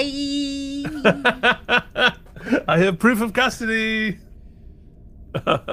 No, but like that's again like writing back into the writing world. Mm-hmm. Like that's definitely what you want. You want to see the thought process. Mm-hmm. So he mentions again, Jake does, that he's out of time and that he figured out what went wrong. The tether between him and Ben is what's trapping him in subspace like a rubber band. He needs to sever the link when they're together to send Ben back to his proper time. And Melanie puts it together. Well, theoretically, send one of them back to their proper time, right? Because if it works that way, then theoretically, if when Ben zapped back, if he shot Ben in the heart, theoretically Jake would pop back, right? No, because I guess Ben was the one who got zapped. Right. So he's the time traveler. So Ben is in subspace, and Jake is moving forward in time, and he gets pulled in every once in a while, and when he needs to get the rubber band super tight, then cut it, and then he'll go back to where he's supposed to go. Okay. So Jake can't go. And then theoretically, if he undoes what was done, this Jake never existed. So this entire offshoot existence never happened. Yeah. Sort of like That's it's right. like so if we all the temporal stuff we've done on different Star Treks operate under the premises that there are concurrent timelines, but this would actually be vaporizing one timeline. I think killing. Yeah, so it's like, yeah, you can have my book. 'Cause, yeah, go write something. 'Cause none of you're this not going to exist. theoretically none of this will have mattered. You won't exist, at least in this timeline. Yeah, it's crazy because he's wiping out an entire universe. Everyone is trying to help him wipe out an entire universe, which is a similar dilemma that we saw in on Strange New Show when La'an and Kirk go back, and Kirk's like, "If we fix this, I don't exist." Yep. Um, And leaves Anyway. potential dangling chads, right? Like our clone O'Brien. well, right, but it's like, I mean, it's not really a dangling chat. It's just like a. It's "Oh, a that's weird." memory of a bad acid trip for Ben. Yeah. Well, we'll talk about that later. Yeah. Oof. Melanie puts it together. Ben is coming back today, and he's going to cut the cord. Jake makes her promise to poke her head up from her stories every once in a while and live a life that won't happen if this works. He doesn't say that part. Jake sits down, and Melanie thanks him, kisses his cheek, and leaves him. And I wrote, and I'm crying again. I cried through the last 20 minutes of this yesterday when I just watched it for the sake of watching it, and I'm doing it again, just writing the damn recap. Well, actually, it's a really awesome character beat for like this character, nothing character, who's really just like a narrative device, Melanie. Because, you know, like, I wouldn't blame her for to be like, holy shit, that's incredible. Can I sit and watch? Can I be here? Can I stick Yeah. around? But she's like, you know what, this is like a really personal thing. Also, if she's probably on her walk home, she's like, oh shit, I don't even winks out of existence. Well, I don't know if she would put together that she wouldn't exist in this timeline. Yeah, I think what she probably takes from all this is that, oh, this is going to be his last visit with his dad. I should let them probably do this alone. Oh, 100%. Yeah. Yes. No, she's very respectful. I mean, for someone who showed up in the middle of the night at his house asking him a deeply personal question. Well, she's- speaking of Stephen she's King, I was like, respectful and the first 5 minutes of this have all kinds of Misery vibes. There, yes. She's like, it's I'm sort your of biggest fan. It's Misery mixed with not The Last Stand, the one with the four kids that go searching for the body. I think it's called The Body. The Body. Stand By Me? Stand By Me. The movie right. was Stand By Me, yeah. Yes. Which is actually in a compilation called Rita Hayworth and the Shawshank Redemption. It was with that, Shawshank Redemption, Apt Pupil, and The Body. Yes. Well, it's called Different Seasons. Different seasons, yeah. Is the compilations. Yeah. Anyway, Stephen King nerds, what's up? Holly was released last week, by the way. I got it. It's great. I don't see contemporary things. That's why K-Name Geekly is just a solo show. Anyway, Jake gets up from a very low bench that no old person would ever sit on, then grabs another copy of the new manuscript and his father's baseball. He sits back down. It's really low. No, if you ever met an old person, they're not going to sit on that because they're never going to get up. But he grabs these things, sits down, and falls asleep, which I thought, oh, God. I thought the detail here of him falling asleep and then waking up, his father waking him up, this breaks my heart every time. Yeah. This kills me. Well, it's an experience you never get, right? Like, yes, there's something to be sad for. You want to see the saddest thing I've ever seen in my life. In retrospect, is when my dad was dying. I thought it was, the experience was very about me at the time because that's just where I was and what I was dealing with. But thinking back, what I think about is my grandparents. I think about the times in your life. Think about if you know anyone who lost a child and just the, even a stillbirth or things like that. What a horror that is. It's just not the natural order of things. And so the experience you don't ever get, no one gets, is your parent holding their child as an old person, right? Like, and seeing it's him as an old person but the dad like doing what parents do, which is like even your nieces or whatever, you just watch them sleep because it's so there's so much in this little beat. You're right, it is beautiful. It's hard to articulate why, but it is. And for me, the heartbreaking part is just the honesty and innocence of an old person falling asleep. Yeah, and Like he falls asleep. This is the most important moment in his like entire existence. He knows he's been waiting for 50 years for his father to come back, but he fell asleep. Yeah. Almost misses it. Yeah, almost misses it. Yeah. And like there's something so like honest and heartbreaking about that too. But then that look Ben's of Avery take though. Brooks, that shot of Avery Brooks's performance in that screenshot and all of the depth and humanity just in that freaking screenshot. And I want to. I don't give a shit if it's true or not. I am deciding that it is hard reality that who directed this episode? Livingston, wasn't it? Oh yeah, Livingston. Yeah. Sat down and said, "Look, for this take, just look as if you're looking at a baby picture of your son, just like the day they were born, because that juxtaposition here is what is so unique and special, and it's beautiful." Yeah, and the lighting of the early morning sun. Oh my god, like that is the hero shot you've ever seen one. Anyway, that shot kills me. Yeah. So Ben wakes him up gently. He is thrilled that he got back to writing because he sees the manuscript. In my head canon, he read the book while he was sleeping. Yeah, 100%. But Jake says, read the dedication, and it says, "To my father who is coming home." Jake explains that it was him who was dragging Ben through time like an anchor. Then Ben sees the sci-fi syringe. He's taken some sort of poison and is committing suicide. Jake says, "Dodge the energy discharge." Ben is broken. "You didn't have to do this, not for me." And Jake says, "For you and for the boy that I was." Jake, my sweet boy. Then Jake dies. Ugh. I can't even read the lines out loud. So basically, he realized this after the apparitions, right? So that he was in his 50s at that, 60s? Yeah, I think it was 17.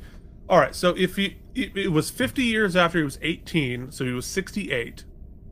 And this is now 17 some odd years after that. Okay, so the past 20 years, he's basically known the rest of my life means nothing. Right. Because it's a countdown clock. Countdown to hopefully undoing it all. Yeah. Yeah. Oof. And instantly, Cisco is back on the Defiant. He dodges the beam, and he and young Jake fall to the floor. The entirety of the experience registers on Ben's face because he remembers. Jake does not. He asks, "Are you okay, Dad?" And he gives the most heartbreaking "I am now" line read you'll ever see. Jesus, what a performance from all three of them.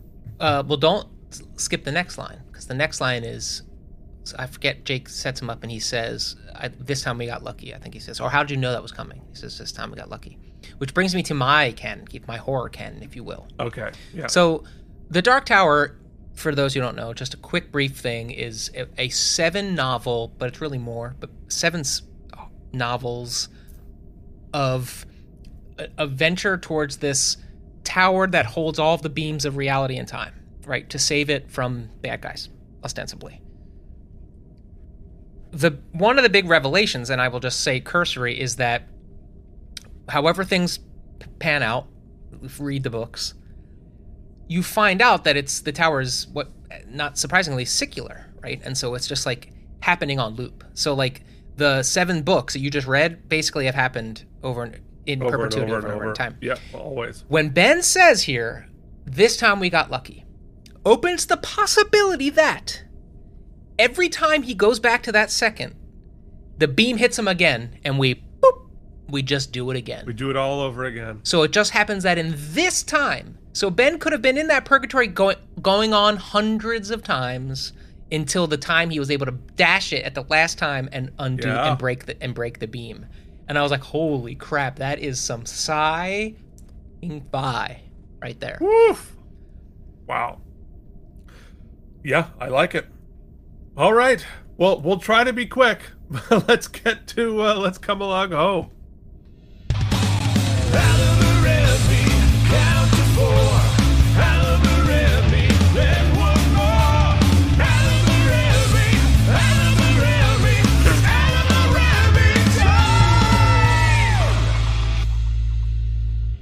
All right. Let us begin with, were there any wormholes in the plot for you, Michael and Deglio? Well, I mean, it's really tough because I guess the wormhole would be because they do lean heavy enough into the sci-fi of it all that it matters. You have to kind of scrutinize it slightly. I mean, it doesn't matter in the grand scheme of things because I don't think it's the important thing. But they spent enough time on it that it needs to make sense, and I think it does. First, I think it makes enough sense.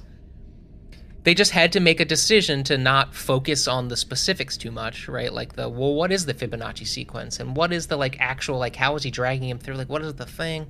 Right. And I just don't think they spend enough time on it for it to be satisfying in any way.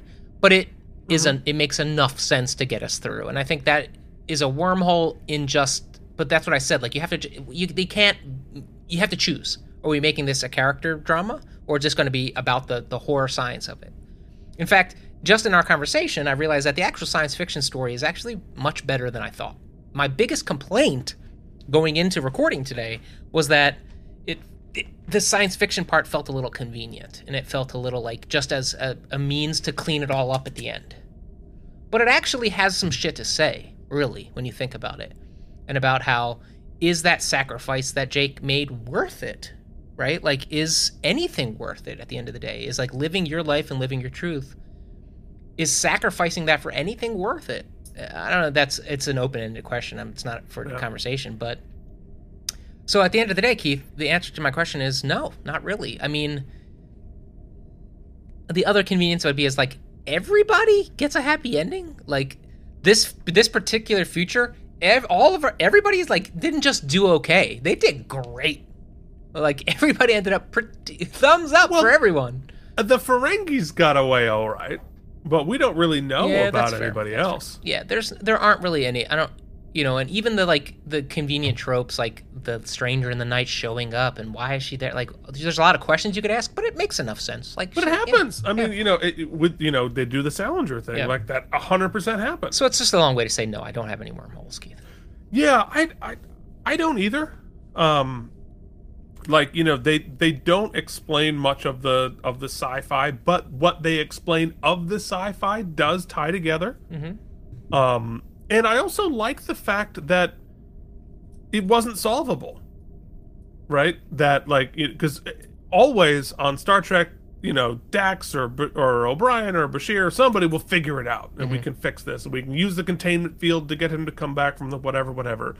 The fact that it didn't work or didn't work without consequences, I think I liked that. They also set it up with a failsafe though. That was interesting because had they not added the bit that they had to be together when he severed the rubber band, right, because then you would have said, well, what was really the point? Because eventually Jake was going to die, and then he was going to go back anyway. Yeah. Right. The fact opens the possibility that should Jake have not made that choice or not figured that choice out, or stepped in front of a bus sometime, Ben would have been there stuck forever.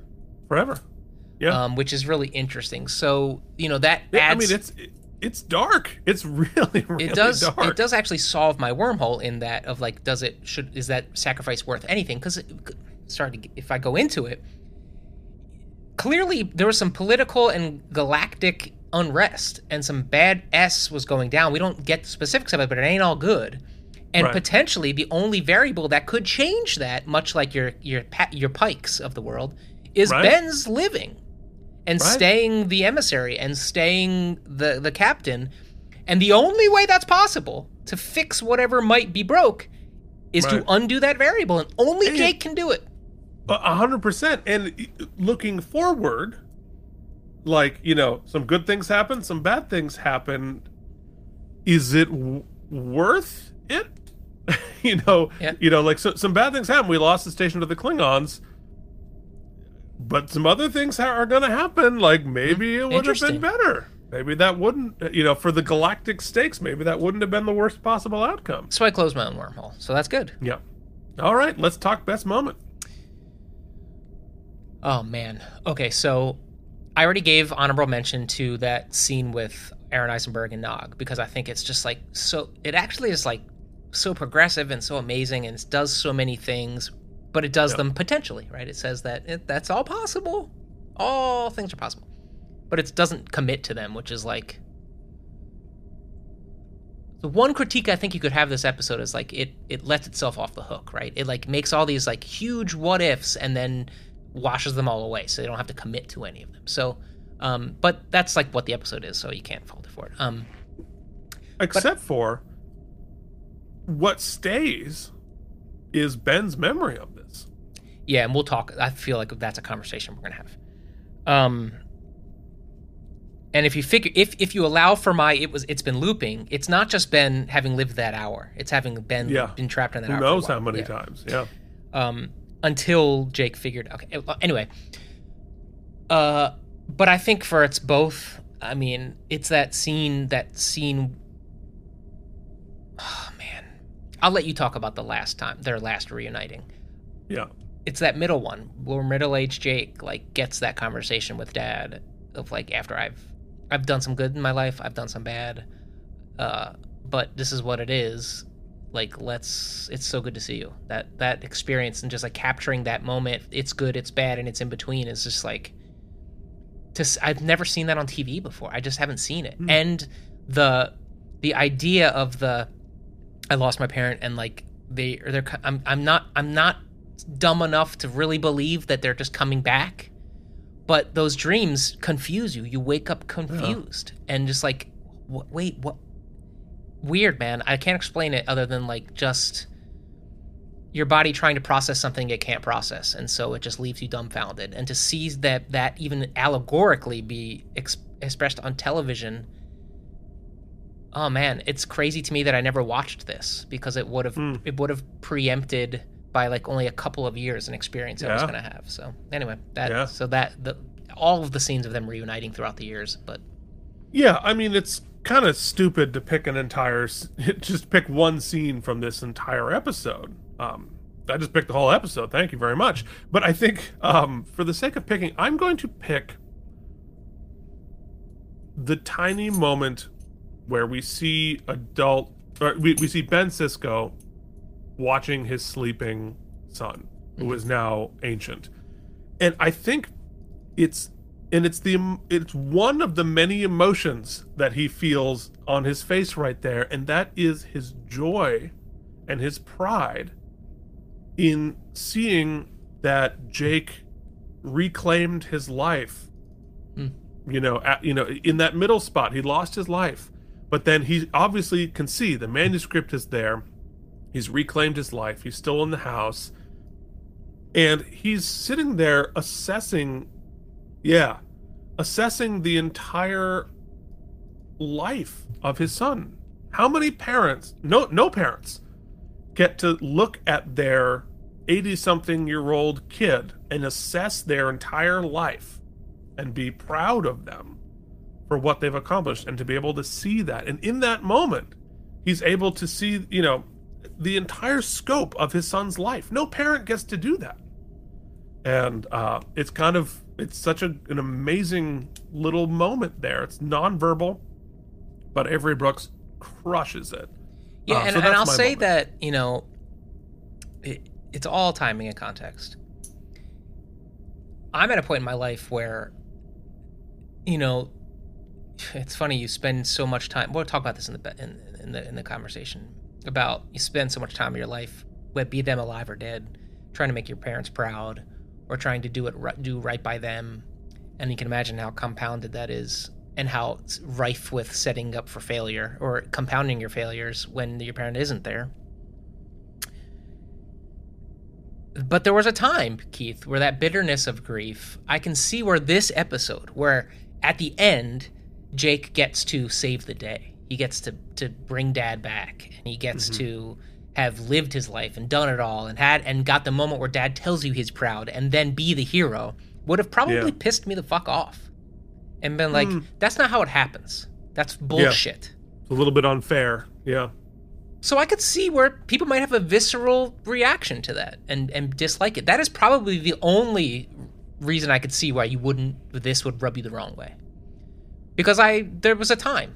But now I see that the point is that Dad is proud regardless, dude. Dad is saying that's the point, right? Yeah. And that you can't live your life to do that thing for somebody else. And I think that is what the episode ultimately is trying to say, and using all of these things to prove that point. But I'm glad we had a moment to bring up that, yeah, there is an unfairness to it, but it's not a horror episode, right? It's Star Trek, and it's trying to find that silver lining and show that beautiful moment. So let's hand out some stem bolts, shall we? Yeah, let's do it. I'm going to move this picture though, because I don't want to blow everything. No. You get some stem bolts. Hell yeah, they are self-sealing. Here are some stem bolts for you. Like I said, my mom, it's unfortunate. She wasn't able to really work through a lot of her grief about things in life. And so that is a trap. She got trapped. And this episode has the balls to show that trap. Now we're lucky that Jake gets out of the trap, or at least is able to reset the trap, but not everybody does. And I think that's a reality that isn't often shown on television. We get to see it. I think that I look at my wife and some of her siblings. I won't get too specific because it's not fair and discuss this with her. But she's done a lot of work to move through her grief in losing her parent, and some of her siblings have not. And the difference in how it affects their lives is pretty stark. And it shows the importance on finding your tools for you individually to move through those things. And I think one of the most important things to bring up, you brought up at the very beginning, is that finding that closure, however it comes, is important. Nay could chart the course of the rest of a life. So, your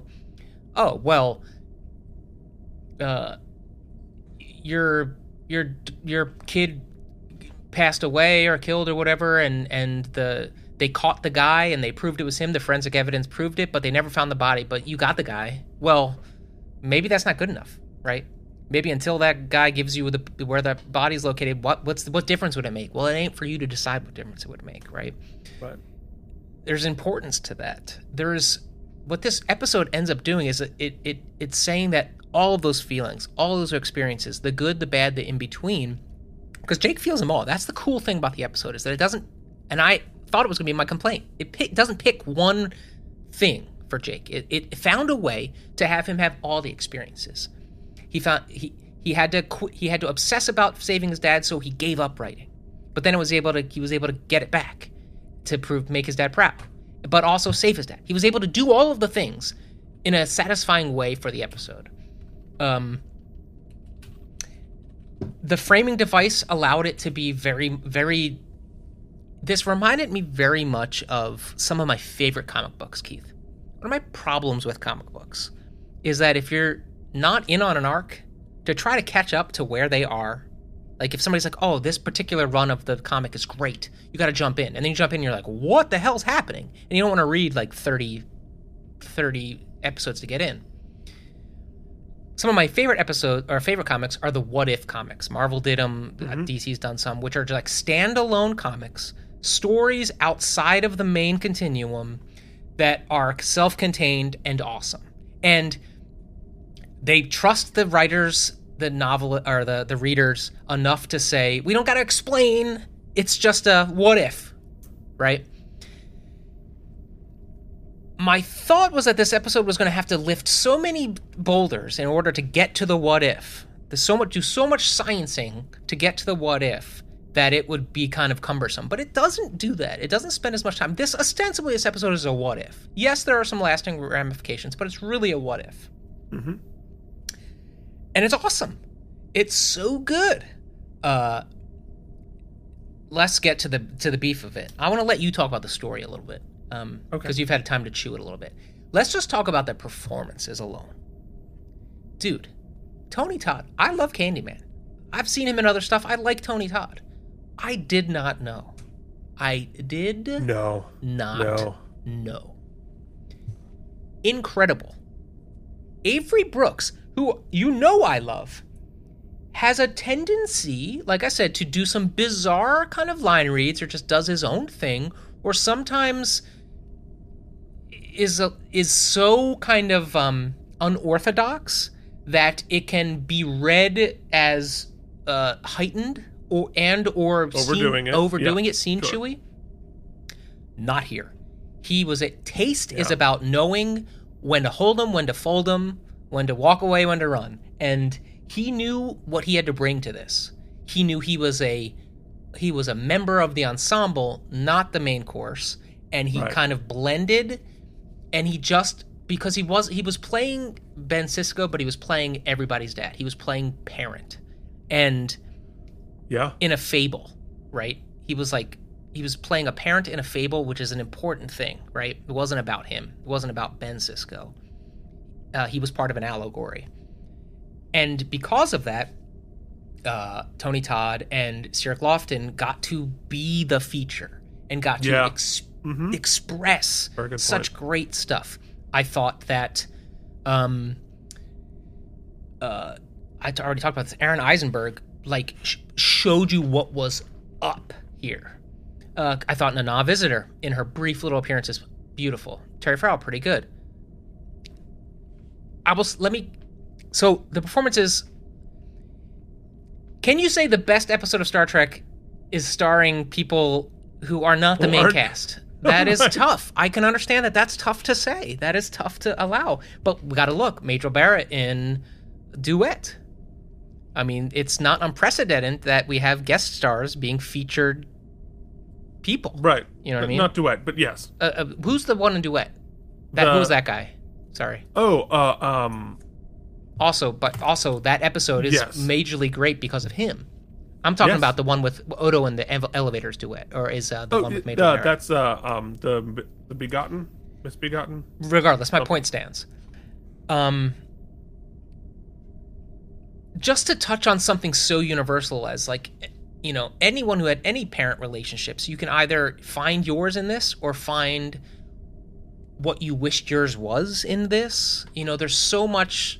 It's just so beautiful. I mean, I don't know that I've cried before in Trek, and we both definitely did. Okay, so I do have. Here would be my one critique of the episode, and it's only worth noting because, it's like the music, the lyrics on the show. You got to say it. When we see, I think they did such a great job with Nog when he gets older, that when we see Bashir and we see Dax, even if it's that brief little scene, instead of finding something interesting, it was very much like old people tropes. Like, oh, you complain too much. Oh, you're this. Oh, the dialogue there just sucked. Just straight sucked. I'm not even going to put it on their performances. I thought that sometimes Alexander Siddig kind of overdoes his when he's asked to play old. This is the second time, and it didn't work the first time, and it just doesn't work this time. Whatever. The writing wasn't good, so I'm not even going to lay it on him. But it's so nominal, right? Yeah. Right? I wish I'd been a couple of better couplets of lines. It would have fixed it for me, but whatever, it is what it is. I also love the huge political drama episodes, the Game of Thrones episodes of this show. Those are generally, but man, this one really hit a spot. And it's been growing on me. I loved it when I saw it, but I convinced myself, like I tend to do, it's so popular, I have to cut it. I have to find it. It can't possibly be as good as everyone says it is. And I'm just finding myself falling more and more in love with it, and just loving the fact how surprised I was by it. And so, whilst, Keith, I cannot, in good conscience, give the full 100 stem bolts. Do you have my highest ranking? Your highest ranking, I believe, in history was a 97 for the Die is Cast. Well, Keith, because the next loop around might be 100. In this loop, I leave a little room to grow, and I'll say 99. Self-sealing stem bolts for the visitor. Yeah. I mean, I agree with every piece of that, and I'll try not to retread stuff we've already talked about, mainly because I have to pee. But we've been talking for more than 2 hours now. No. No. The episode is going to come in right at 2 hours, so we're good. Yeah, well, it doesn't matter. It doesn't matter. We're not being paid by the hour. Yeah. We're not being paid at all. We're not being paid at all. Yeah. No, I think I'll just point out the one thing that I thought about while we were discussing this is the most complex relationship in someone's life. And I think it's fair to say perhaps even more complex than with your spouse is you with your parents. Your relationship with your spouse may be longer. Mm-hmm. Right? May have, you may go through more of life stages together, but that formative relationship through being an infant, through being a child, to being an adult, I think that because those are the formative years, because they form you, right? And I think the relationship between parent and child is so profoundly complex. The good, the bad, the ugly, the way that you look at things, the way that you disagree, the way that you agree, the way that they shape you both by similarities and you shape yourself by being different. There's just an infinite amount of complexities in a parent-child relationship. And I think about, you talk about the multiverses and all the various things.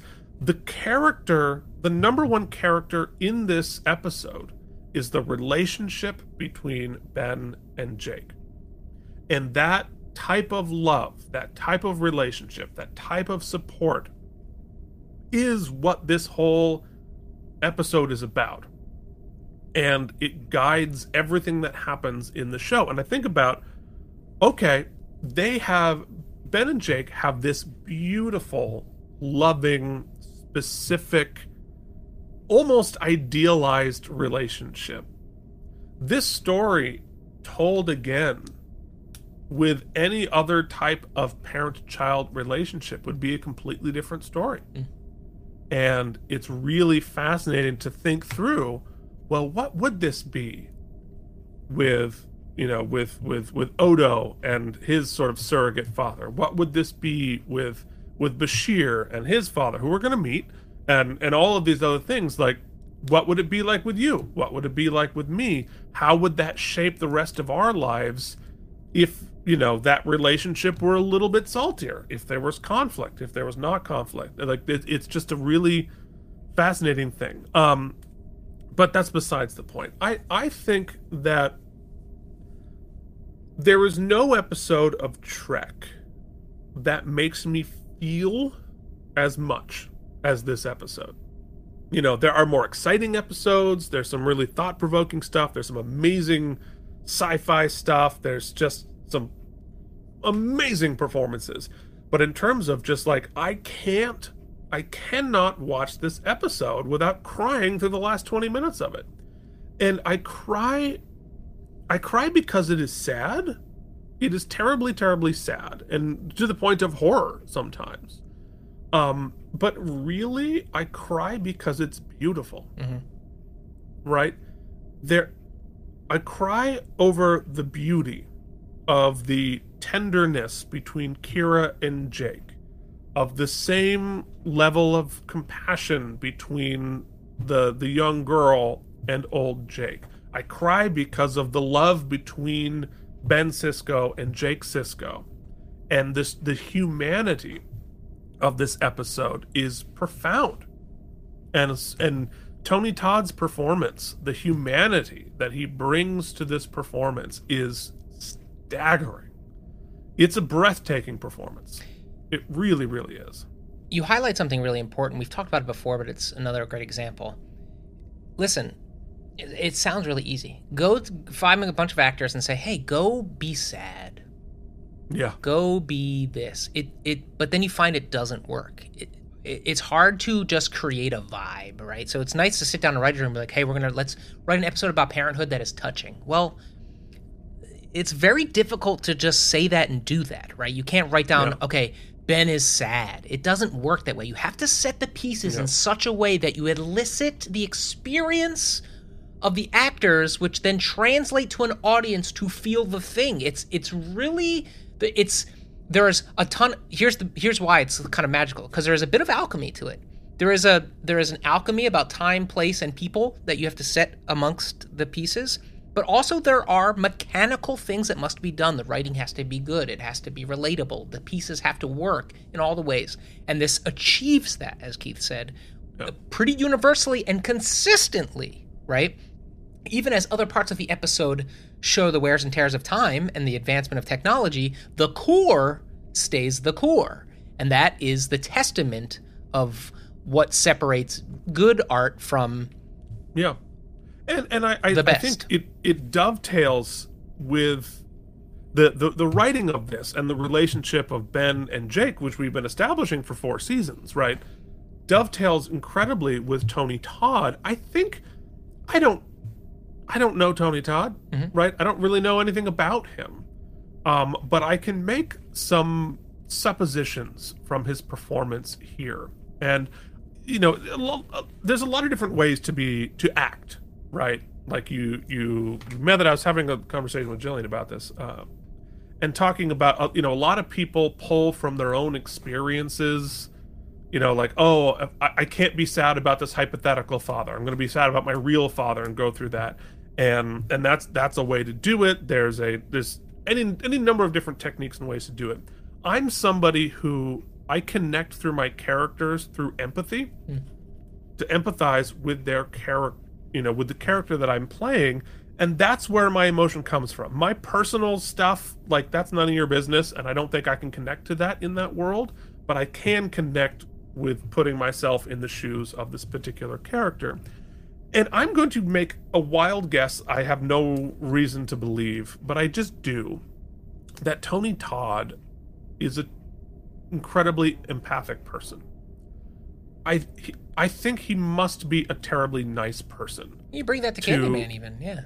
Yeah, I mean, it's just his performance reads to me as his love of this relationship, his love of this character, it's, because some people you cry and it's like, oh, it's like pretty cry, it's like, I'm feeling sorry for myself cry, I'm feeling anger, whatever it is. This just feels he's there in that moment and he's feeling these people, and it's just a spectacular performance. You'd be safe to make this supposition too, the argument that the writers, that this episode really is about saying, we've created this magical relationship between Jake and Ben that is so powerful that even Jake, the character, recognizes it enough that in the end makes the sacrifice of all he's come to know and love.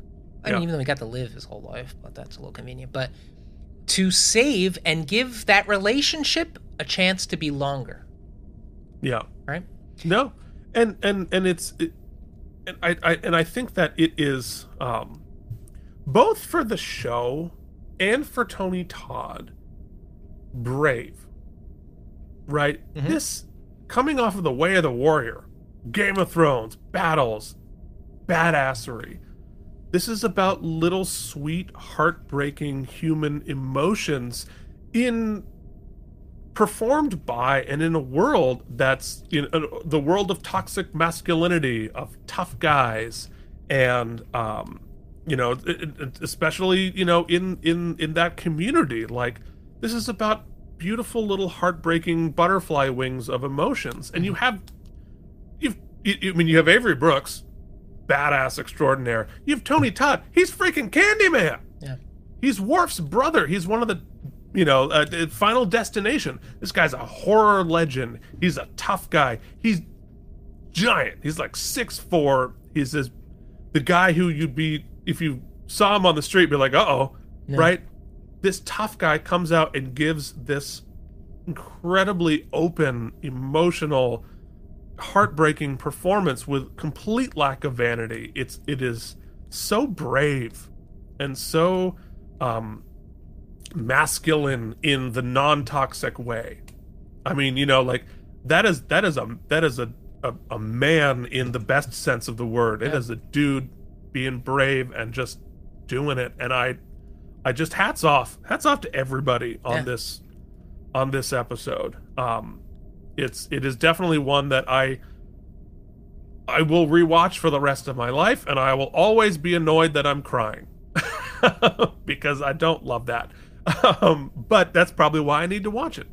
So, yes, to make a long story long, The Visitor also gets 99 self-sealing stem bolts from me. It is, you know, like I said, there are episodes that I like as much of Deep Space Nine than The Visitor, but I don't love any episode more than I do The Visitor, of any Trek, period. I mean, it's sort of a sequel to The Inner Light in some ways. Anyway, it's freaking fantastic. Season 4, I don't know if you're keeping track at home. Season 4 is off to a pretty good start. Yeah, it is. You know, the other thing about sci-fi, too, is the best sci-fi asks hard questions, right? Not just like wish fulfillment questions. I'll give you this brief example as we go to exit.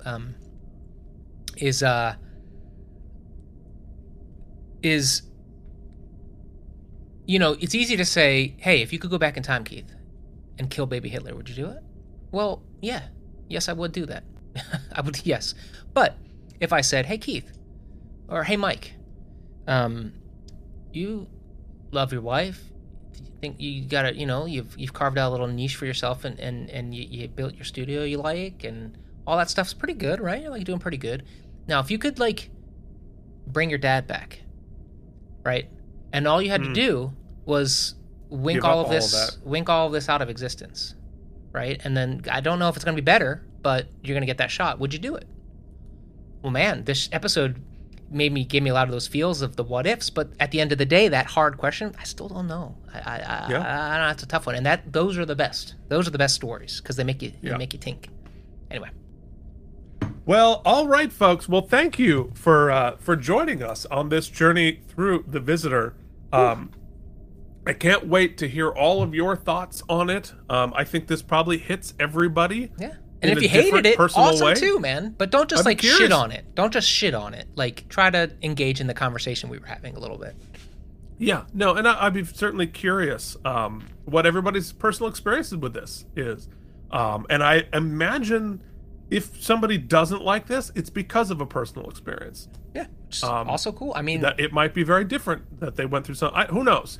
But anyway, please leave a rating below on the self-sealing stem bolts. If you're listening to the audio version of this in your ear holes, you can help us have other people find our little show by leaving a rating and review on Apple Podcasts or whatever service you have. You can join our Patreon at patreon.com/K&M and check out all of our other shows. We're finishing up Strange New Worlds this week. That's going to be fun. Also check out Toys and K&M Geekly and all the other nonsense that we do. We thank you for listening, and I feel this is a good time to do it. I want to thank you, Mike, and everybody else here watching for going through this experience with me, because this whole thing is about my enjoyment of sharing this show with you and with everybody watching. That's the whole reason I'm doing this. Yeah, is because I want to talk about The Visitor for 2 hours, right? Yeah, well, people have written in and expressed that like they're loving kind of just like, you know, I guess it's true. I don't think about it because I'm so flippant about things, but people are like, oh yeah, you can never watch the thing for the first time again, and so like there's, and so yeah, I'm the closest I can get is watching you do it. Yeah, I'm unabashedly enjoying myself, so it's a blast. Thanks. And if you are one of those podcast people, and we know the analytics show there are people listening, the email address is, there's a ton of them, but Keith and Mike Entertainment @gmail.com is a good one. or just like Google our YouTubes. You can find us on the YouTube and be a comment. You can be a part of the conversation is what I'm saying. You know what I mean? Like, Yeah, you know, just for because sure. you're listening, jump in on on the videos and just leave a comment or send an email. We'll read it on the air. We'll be a part of the convo. You guys are welcome to, of course. Yes, please do. All right, that's enough of this. All crap. right, that's it. It's time to get some lunch. Thank you again for watching this. Till then, this has been Keith and Mike Watch Deep Space Nine. Thank you for watching K&M Entertainment. If you enjoyed our particular brand of nonsense, please like and subscribe. Or become one of our patrons at patreon.com/KNM.